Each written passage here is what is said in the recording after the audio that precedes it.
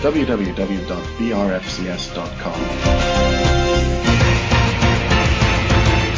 By the fans, for the fans, since 1996. Welcome to BRFCS podcast number 40. I'm Wen Wai Hu, the BRFCS editor, and with me in today's virtual studio are assistant editor Eddie, BRFCS member Philip L, and Glenn from BRFCS admin, who's also doing the production of today's podcast. Now, last week we had an interview with the secretary of BRFC Action Group, Mark Fish. We hope that you've had a chance to listen to that in podcast number 39. And he was discussing the series of meetings that the Action Group had had since the end of last season with the football authorities. And also he was telling us about the background to the open floor meeting with Chevy Singh that had taken place early in the day last Saturday, and about the organisation of the meeting. Today we'll be having some comments on those meetings, and then we'll be looking at the football in the first podcast of the new 2012-13 season. We started with a 1-1 draw away to Ipswich Town. First of all, I'd just like to welcome everyone in.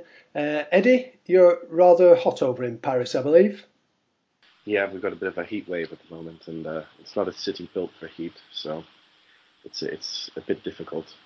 My apartment is boiling, but I'll try and make it through. And Eddie, you've managed to see the Ipswich Town match on the telly, I believe. Yeah, I watched it. I had the pleasure of watching it this morning. It was nice to wake up to. I listened to the radio commentary yesterday, but watched the full match this morning. Okay, good. Well, we'll look forward to hearing about the Ipswich Town match. Philip L, you're over in Malta. How's it going there? A few degrees hotter than I think it is in either London or Paris. They've been having it up around 40 degrees in Malta for the last month.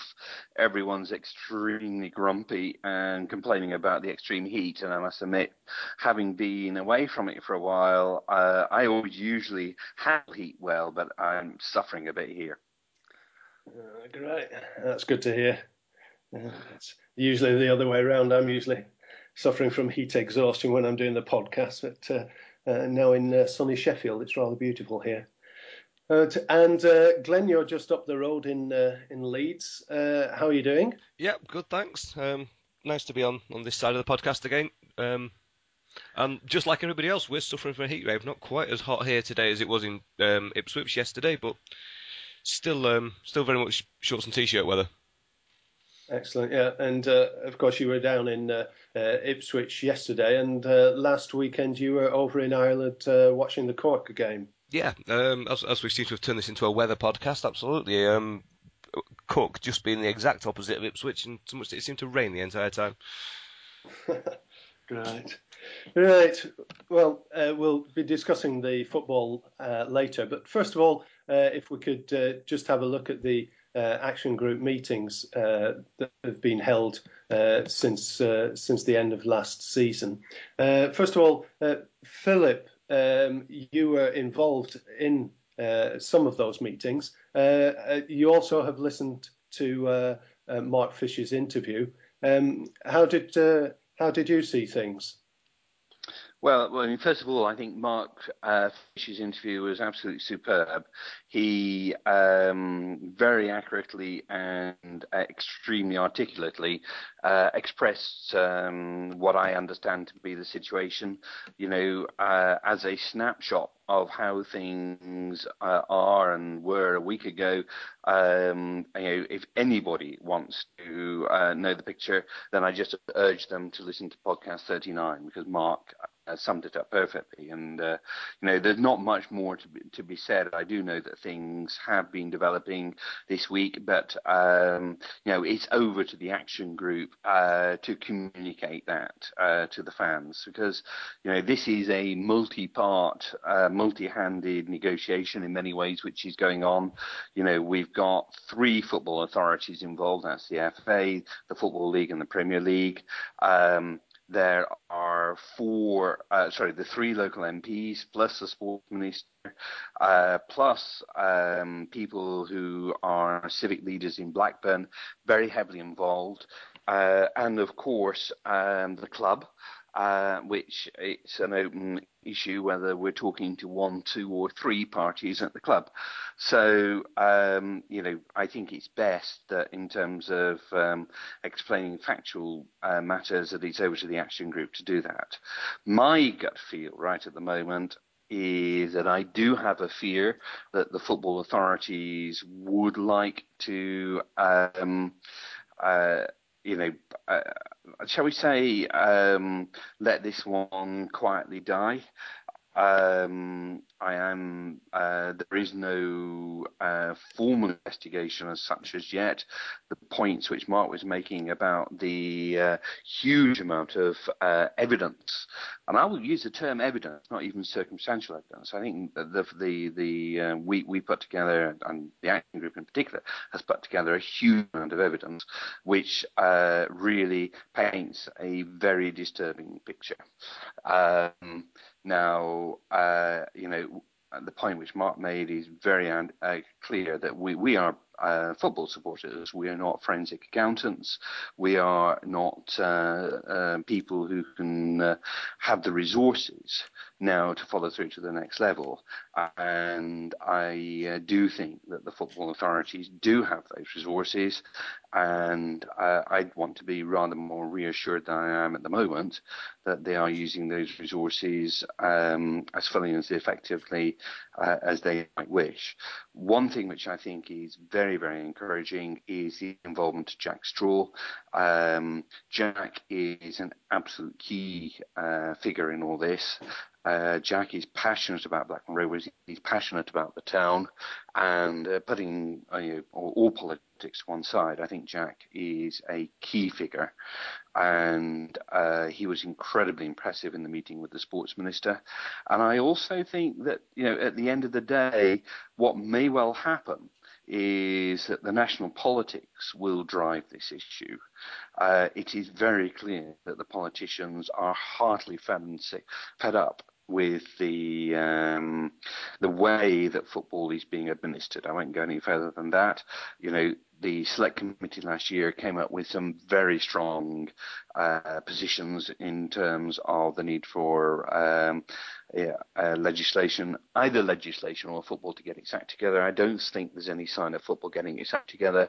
So I think that as and when inevitably the issue of football administration boils up on the political front, then it's not just going to be Leeds, Portsmouth, etc., the old stories, but next session of Parliament, I think you're going to be seeing Blackburn Rovers, and for that matter, what the Glazers have done at Man United has become even more apparent with that farce of a flotation on the New York Stock Exchange.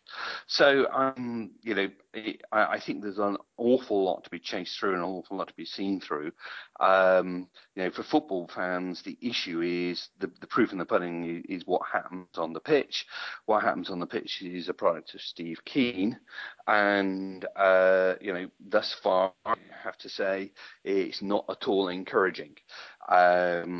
Sebi Singh has said what he has about the future of Steve Keane. Again, that has been pretty clear, possibly open to interpretation. A draw is the first result, so we don't know whether how a draw fits into the overall plan, other than it's 1 point towards 16 or 17 from the first 7 games. So the ask rate for the next 6 has gone up. So if Sebi fires Steve Keane, then we say, oh, well and good. we've just looked at the most monstrous incompetence and idiocy which has happened over the last 20 months. If Steve Keane survives and we haven't got those 16 or 17 points after the first 7 games, then all the material which the action group has assembled begins to take on far more significance, and far deeper questions have to be asked, and those are very, very disturbing questions indeed in terms of what exactly is going on at Blackburn Rovers. Yeah. Now, Philip, can you just explain to everyone what your own role was when you went down to meet Richard Scudamore in the meeting at Doncaster and then later on in London? Well, I was invited by the action group to go along. I mean, for ill or for good, there is information which has come to me. I can put my hand on the heart and say that one piece of information which came to me, I know has been comprehensively disproved, and I'm hugely relieved that that is the case, because it was a very smelly piece of information. I have been talking to a lot of the players behind the scenes, and I have got contacts behind the scenes. So, Glenn and Mark asked me to participate, and I was very happy to do so. And I contributed in terms of helping the meetings flow and making certain points at certain times. And I have to say that, particularly at the meeting with the 4 MPs and the Sports Minister, I was very surprised at not only how open they were to us, but also how accepting they were of the points which we were making to them. And I have to say that that was very, very encouraging. And obviously, there are things which I'm absolutely certain that Hugh Robertson, the Minister, and Jack Straw are actively following up on. When I'm saying that I'm a bit concerned in terms of the degree and level of follow-up, I'm not pointing at the politicians in that regard. I think politicians do have this particular bone in their teeth, and that is a message which I think needs to go to Poona and to Shebi Singh very, very clearly, that this is a government and a political issue as much as a football administration issue. Yeah. There's one point raised by Mark Fish last week that was telling. The day before going to the FA compliance unit, they'd already dealt with someone in respect of Blackburn Rovers. So this is a very wide issue and very deep issue, isn't it?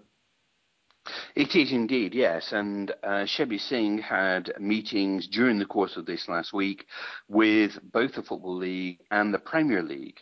Now, before people start reading too much into that, I understand that the meetings were simply the very, very long overdue and much delayed meetings which both those organisations have been asking for from Venky's. Venky's not only don't answer to us as fans, and haven't been answering to people who work for them at Ewood Park, but I understand that they've been pretty dilatory in terms of answering questions from the Premier League, the Football League, the Football Association, and from politicians as well. So basically, Shebi went for what one might call a fireside chat, and was just basically asked to explain himself, and quite possibly went through the process of clearance for himself. because let's be clear, Shebby is not at the moment a director of Blackburn Rovers Football Club, and for him to become a director of Blackburn Rovers Football Club, he himself has to go through the owners and directors test.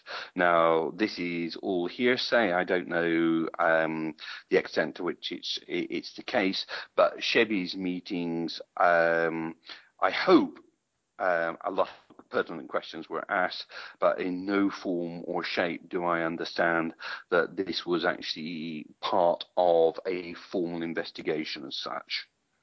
Eddie, do you have any comments? Well, I mean, obviously I wasn't present for any of the meetings, but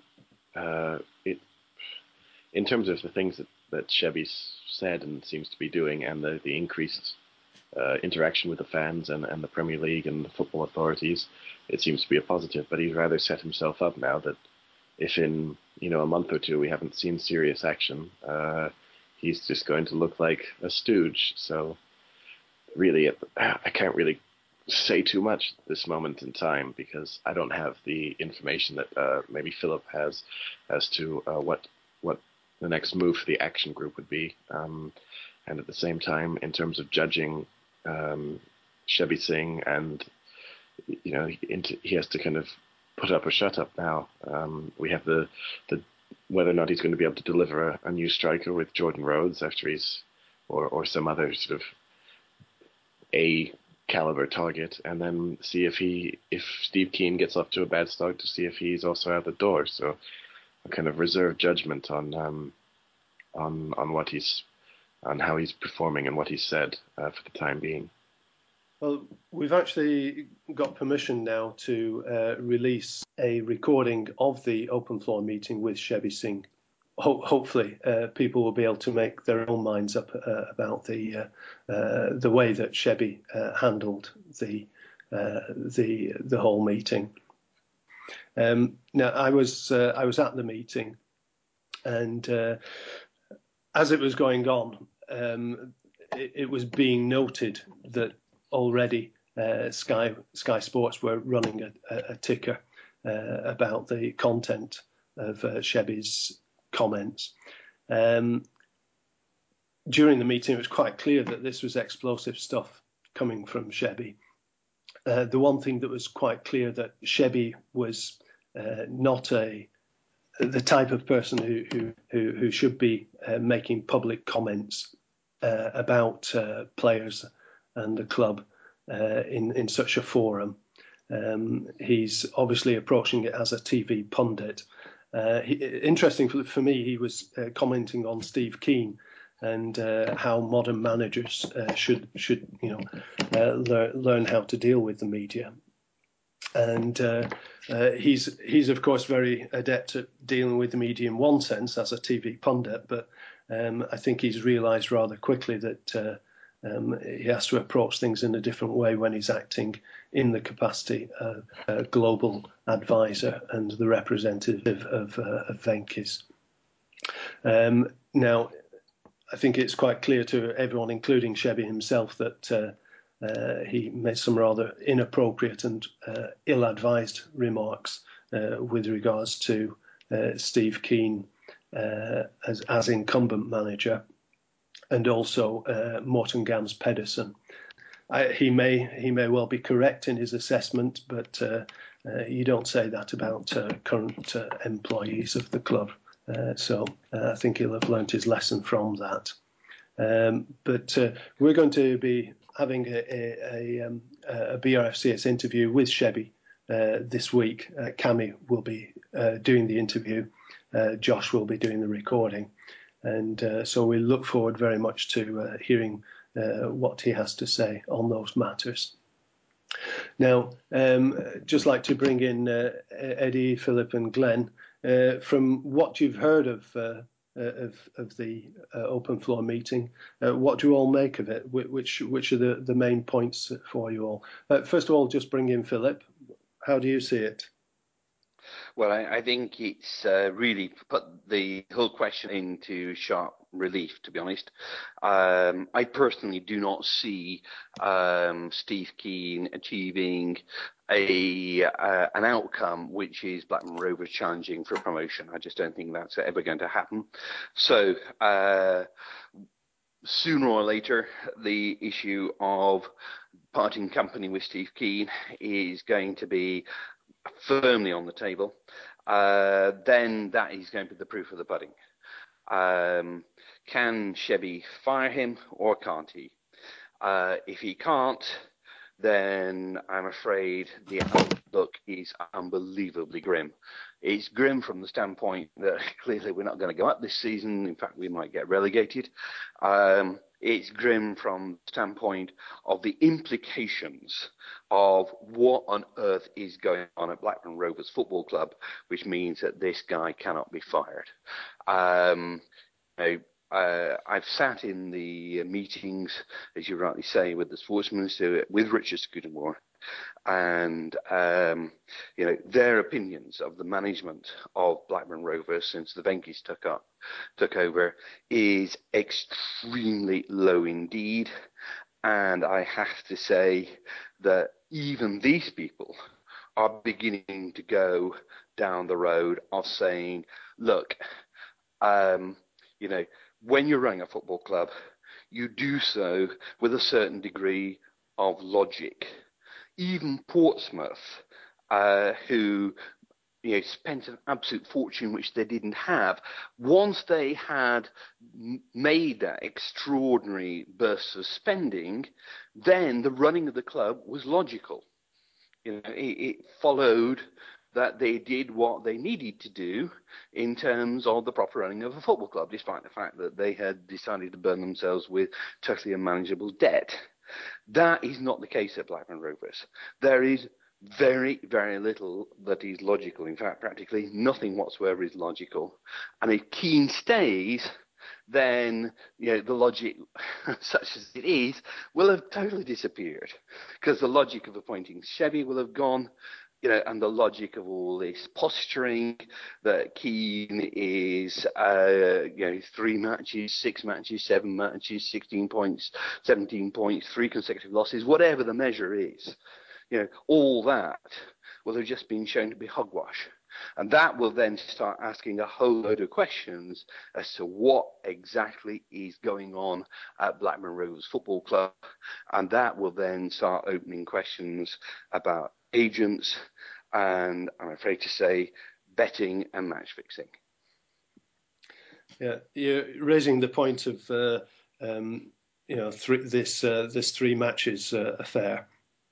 I was at the open floor meeting, and there was no question in my mind that the 3 matches thing is something of a red herring. What Shebby was intending to say was that if results are poor, Steve Keane will go. And to be honest, you can say that about pretty much any manager. It was just he was asked to put a number on it, and someone from the Crown said 3, so he said yes. 3 consecutive defeats. It's actually got nothing to do with how many defeats. It's poor performance. If Rovers don't look like they're going to be challenging for an immediate return to the Premier League, then the manager will lose his position. I think that was basically what Shebby was trying to say. He was also playing to the crowd as well, which is another thing. Maybe he shouldn't have been doing that, but I think there's that factor to take into account. Well, whatever the theatrics of last Saturday morning, the painful thing for us supporters is that we have seen an awful pre-season. We have seen a rubbish performance yesterday, which we're going to come on to. And, nobody has any faith in Steve Keane guiding us to promotion. And we're all sitting here saying, what on earth are we waiting for? The transfer window's still open. There's still money apparently in the not, albeit borrowed money from the State Bank of India or somewhere in Rajasthan. For goodness sake, give a manager who knows what he's doing a chance to do things with this.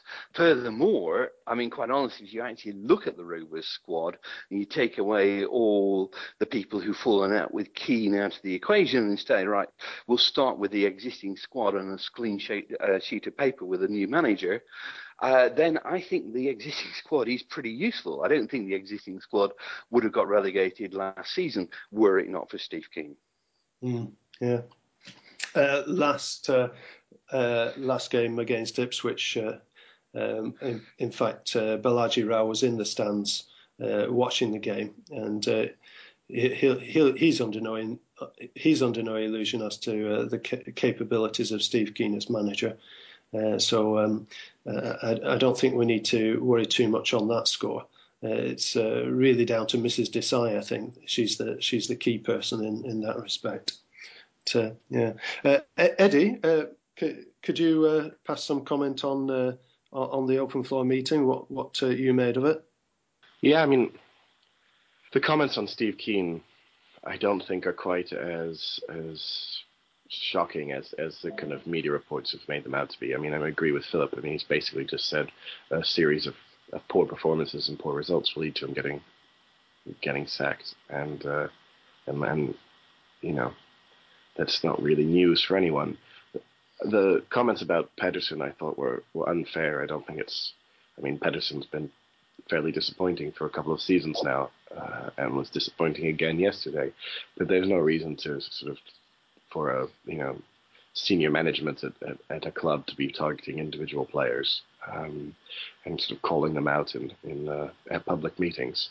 So that one was the one that sort of took me by surprise and slightly changed what I thought of him. I agree with you that he, from what I've seen of the comments, he comes across as a TV pundit, not as a club official. And maybe it'll take him a bit of time to get used to the fact that he can't just say whatever he wants now and needs to have a sort of bigger filter, and that he also needs to not say things with the intent of having people notice him and be interested in what he's saying, and more needs to do it in the best interests of the club. But we'll see. Yeah. Now, immediately after the open floor meeting, he was supposed to be going over to Cork to watch the friendly on the Sunday, and reports suggest that the team and Steve Keane didn't want him on the flight with them. And also at the game, there was this rather bizarre celebration of Morten Gamst Pedersen's goal. Glenn, if we could just bring you in here, the friendly over in Cork you went along to. Can you just tell us what your views of the game were and of the events surrounding it? Yeah, well, first off, Shebby wouldn't have been on the flight with the team in the first place because the team were already at the airport before the open meeting started. We actually assumed he was going to be on our flight, and we obviously realised he wasn't. As for the actual game, I mean, I never one for putting a lot of stock in pre-season games, never read too much into them. However, Colin Kazim-Richards looked class, and he's kind of now echoed that in yesterday's performance at Ipswich. Good Willie looked fat, disinterested, slow, all the things he've been criticised for recently. Pedersen's goal was superb. Okay, we were playing not just Cork, we were playing Cork's essentially a mixture of their second and youth team. So anything less than looking spectacular would have been an embarrassment. But Pedersen's goal, the Zimmer frame celebration they all did afterwards was probably quite indicative that some of the rumours that Keane still has chunks of the dressing room on side are possibly theirs. So it's quite interesting that. Going back to your points on Shebby, it was very, very interesting the open meeting. I know that Shebby'd done large chunks of what he said there. He'd said to individual groups and individual people in small sections before, and it does seem that he's worked out that certain comments will get certain fans on side. You're basically telling people he's there to stack, to not so much to sack Keane, but basically the first time he screws up, he's got the authority to get rid of him, gets people on side. The fact that he outranks Agnew gets people on side. And I think with Pedersen, he's probably been talking to a lot of people who really don't rate Pedersen, or certainly rate his performance in the last few years. And when you're doing that in the little small groups, fair enough, you can get away with it. But when you say it, in front of a Sky camera to an entire room full of people, really not acceptable. And he's got to learn the difference, between what he can say in private and what he can say in public.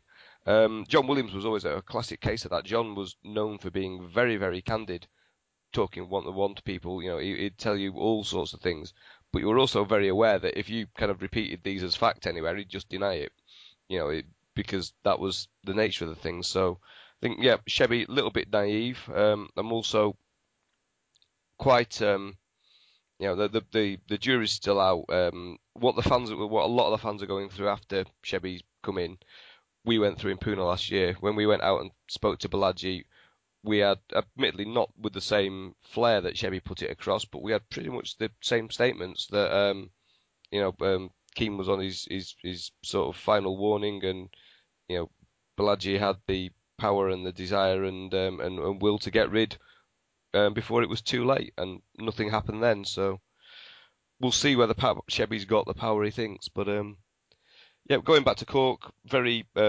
uninspiring game, but then pre-seasons tend to be. No real standout performances. As I say, it was more the celebration that was the talking point afterwards than anything else. And apparently a very, very quiet day because Cork were playing a GAA game that day, so almost the entire city was out.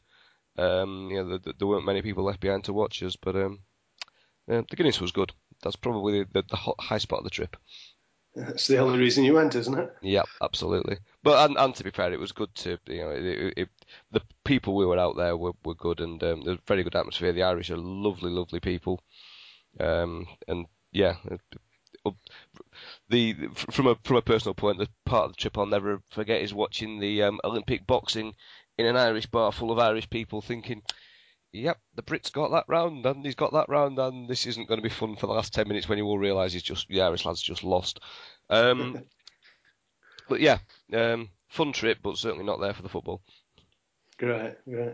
Did you actually see Chevy at all? No, Yeah. no. I mean, for a ground you can walk all the way round, they actually had a steward as you went in that basically spotted anyone that looked like a Rovers fan and said, "Right, you guys, you're all down that end," realising that then put us as far away as possible from the dugout. But I mean, from what I couldn't see Chevy over there.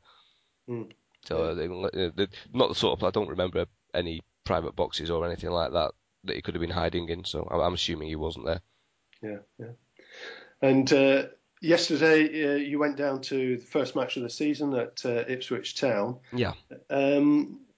Good day out?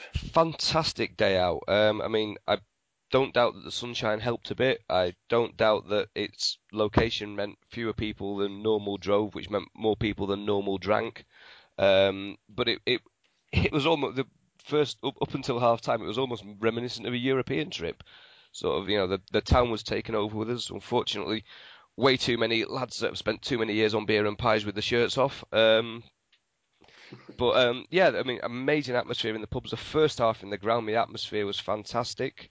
Far less anti-Keane rhetoric than I expected. A couple of Keane out shouts, but it was a lot more backing of the team. And I mean, I don't know if the Portman Road stands are particularly good acoustically, but we sounded amazingly loud in that first half. And then half time came the usual sort of Keane performance. Second half, we take a foot off the gas, we sit back, and then make a few substitutions, and it all goes even worse. But up until half time, it was a fantastic day out. Yeah, good. And Eddie, you were watching from afar the match itself. What did you make of the actual performance down at Ipswich? Sort of same old story in a sense. I thought we started relatively positively. I mean, Ipswich looked good in the opening couple of minutes. Then we seemed to find our feet. Uh, we weren't exactly controlling the game or dominating the game, but they didn't look particularly threatening, and it just looked like the sort of match where eventually our quality would come through, and that we would get the win. We got the goal.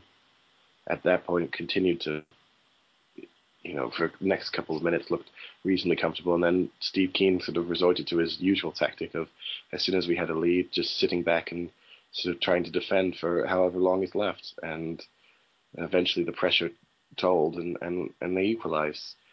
We also went back to the totally bypassing the midfield for long periods of the game and just long ball tactics. We suffered from the fact that we had no wide options whatsoever, either really coming from the fullbacks, which we've had. I mean, last year, towards the end of the season, we had, the fullbacks got quite involved in the plays, particularly Orr. That didn't happen at all yesterday, and not helped by the fact that Jason Laws is not a left back, and Formica is not a wide player either, and it simply just turned into a Tuhu and Murphy sitting incredibly deep. Gomez up front giving the ball away quite easily. Really, he's not a target man, and he's not really particularly good at holding up the ball and bringing others into play. So it was just not exactly what you wanted to see from the opening match, because you hoped that we would have a bit more shape. But when it comes down to it, Steve Keane simply doesn't know how to organize a team. And no matter really, unless we are significantly better than the opposition by a considerable margin, I don't see how we'll consistently win matches. Yeah. We were discussing this point last week, the week before. Basically, they've had the whole of pre-season together. This is the first time that this 11 has played together, isn't it? Yeah, I mean, during the pre-season, he decided to play no team for more than 45 minutes, consistently changing the squad up, and then on playing players in various positions and different roles within the side.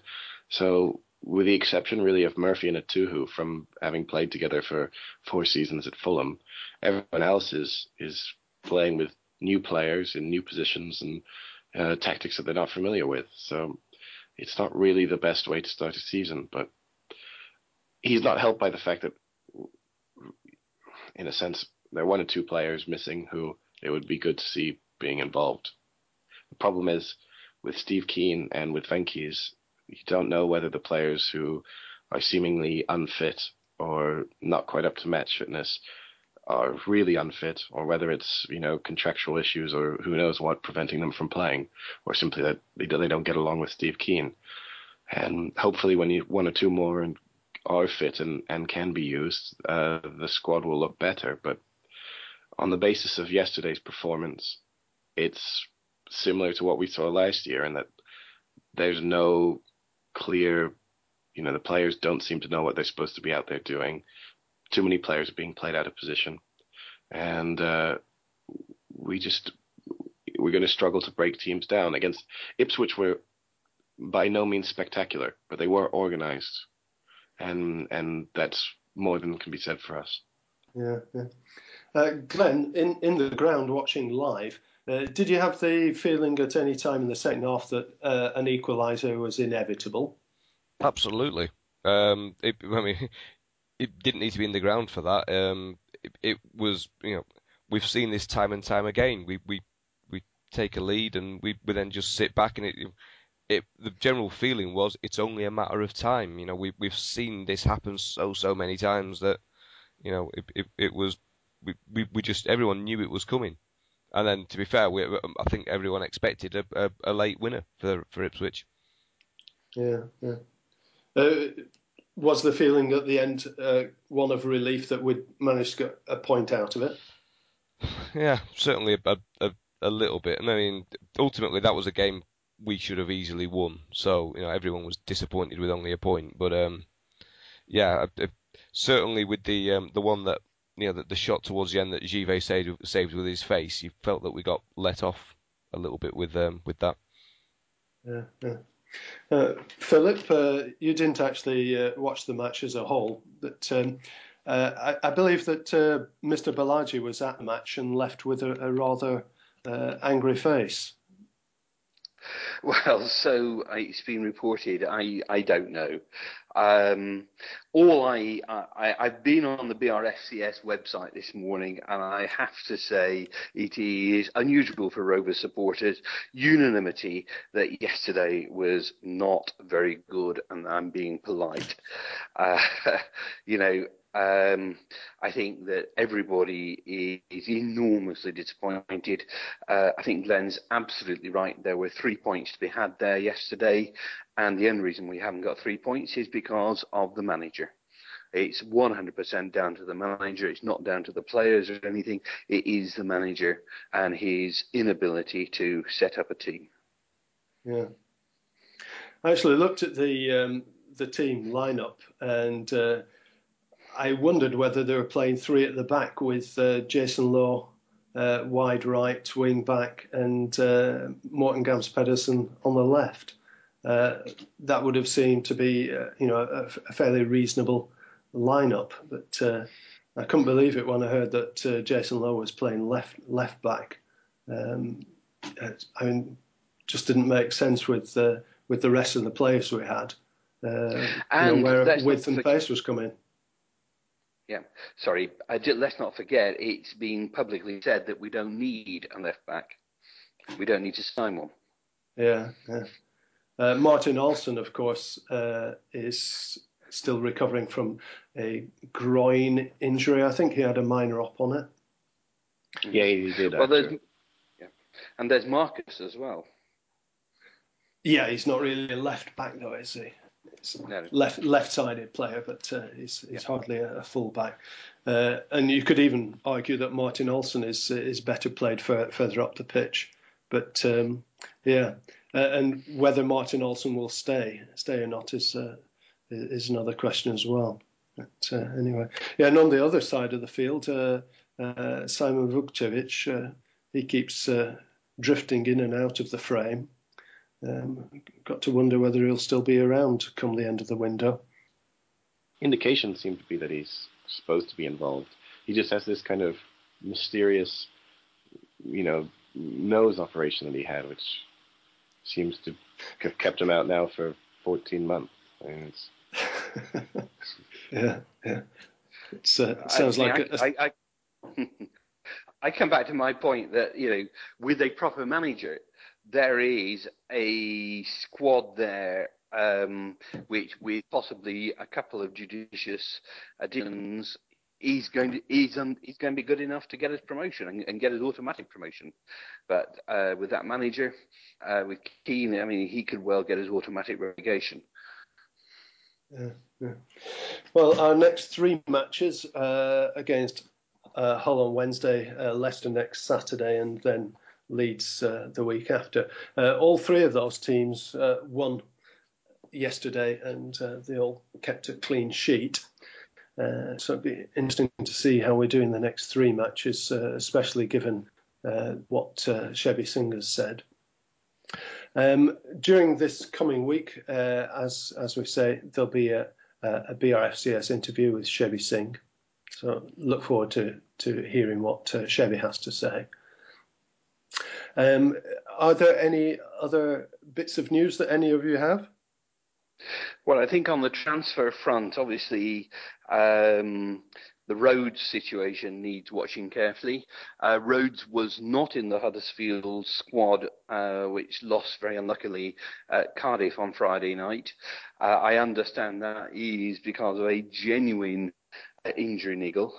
I understand that the folks at Huddersfield are absolutely furious with Rovers, and privately or not, words like tapping up are being muttered. Rovers were told in no uncertain terms what the state of play was, and Rovers have, in the view of the Huddersfield people, I understand Rovers have not played at all clean. Situation now is that I believe that it had been handed over to Derek Shaw to land the fish. Or land roads. We'll have to wait and see. Obviously, Derek Shaw has experience of these sorts of things from his Preston days. One thing which can be said, this is no John Williams show. John Williams used to have an unbelievable ability to land the targets, but sadly, those days are long since gone. Good. Eddie? Yeah, I mean, nothing really. I'm just watching the road situation. It's kind of trying to figure out exactly what we've bid, and this kind of, as we get closer and closer, supposedly to the magical number that Huddersfield have, but seemingly are unwilling to offer it. It's a bit farcical, really. I mean, if we want to sign him, and we know what the asking price is, I understand that we were right to not immediately come in with the offer and see if we could work them down. But at this point, if we really do want to sign him, we should just kind of get on with it, because I'm not sure about the hamstring. I think when I saw him sitting out, that made me rather suspicious. I mean, we've seen that so many times with people playing for us, where they have the hamstring suddenly gets tweaked, a day or two before a match when rumors are flying. We'll see. I didn't see the Scotland match, but apparently there was a limp there at the end of the game. One twist may be that we are pretty well at the end of our pot of money from the State Bank of India, and that there had been assumed that more players than just Petrovic would have gone by now. Now, Petrovic disappeared this week to Turkey. Don't know whether it's a loan or a sale. But one way or another, that might have just put the necessary bit of money in the pot to pull it over. A cynical way of looking at things, saying, well, if Shebby has stepped back and given this to Derek Shaw, is Shebby just simply getting himself out of the line of blame for not getting Rhodes? Given that Keane had Cox all lined up and Shebby vetoed that one, so the argument would go that we would have had the striker by now. I don't know. I mean, this is part of the problem of what's going on at Rovers. Is it a pantomime? Are people playing their roles and basically hogwashing the supporters? There's some sort of a scrap going on between, in the family between Balaji and his sister, at Rovers between the Singh camp and the Keane camp, or are these fights for real? All will be revealed or not as the time goes by. But the thing which really worries me is that when the 31st of August comes round, I think we're 12% of the way through the season in terms of league title, and we are potentially 50% of the way through our cups. Yeah. Can I just say the Petrovic thing? I've kind of tried hard to figure this out, but seemingly no one knows where he's going. He's just was withdrawn from the matchday squad and then has mysteriously headed off to Turkey, but unnamed club. Not sure whether it's a loan or a transfer. I mean, I'm probably by the time this podcast comes out, all will be clear. But for the time being, seems rather mysterious. Deeply so. And Philip was referring to the fact that we're away to MK Dons in the League Cup. I think I'm right in saying that, am I? Yes, that's correct. Yeah, I can't remember. This is just simply a one-legged away affair, isn't it? Yes. Yeah. I mean, one thing which you can be certain of is that the MK Dons manager will have his players well up for that one, given these Blackburn Rovers, Blackburn Rovers connections. And, I've seen a bit of MK Dons last season. This is not going to be an easy tie whatsoever. And I personally, looking at those draws, that draw for this round of the League Cup, I'd have to say MK Dons to beat Blackburn Rovers would have to be pretty high on the list of lower league teams beating a higher league team. Well, we shall see. We shall see. Given what happened last year, we had an excellent chance of getting to the final last year. This season, it'd be good to have a run. If we can be kept in the pot, whoever's manager in September, that'd be rather good. It would indeed. But I mean, we, to quote Mr. Keane, we forfeited our semi-final. Yeah. What was all that about? Yeah. Well, I think we've run out of time for today's podcast. I'd just like to say a big thank you to everyone for coming on. First of all, thank you to Eddie. Always a pleasure. Yeah, thank you. And Philip, thanks for coming on. Not at all. I might be appropriate, but to get a good signal, I'm actually sat in the grounds of a hospice. I hope that's not a sign of things to come for Blackburn Rovers this season. Right. As long as you're not there on a more permanent basis. No. Just sitting on a bench. Great. And Glenn, thanks for your comments and also for the production of today's podcast. Thanks, Glenn. Pleasure as always. Yeah, it's good. Next week, we should have Cami back. Today, it's, of course, Eid, the celebration that comes at the end of Ramadan. Ramadan finished yesterday, of course. But we'll welcome him back next week. In the meantime, Cami will be doing the podcast interview with Shebi Singh, so look out for that one also. Well, thanks ever so much for being with us wherever you are, and do take care. Thank you.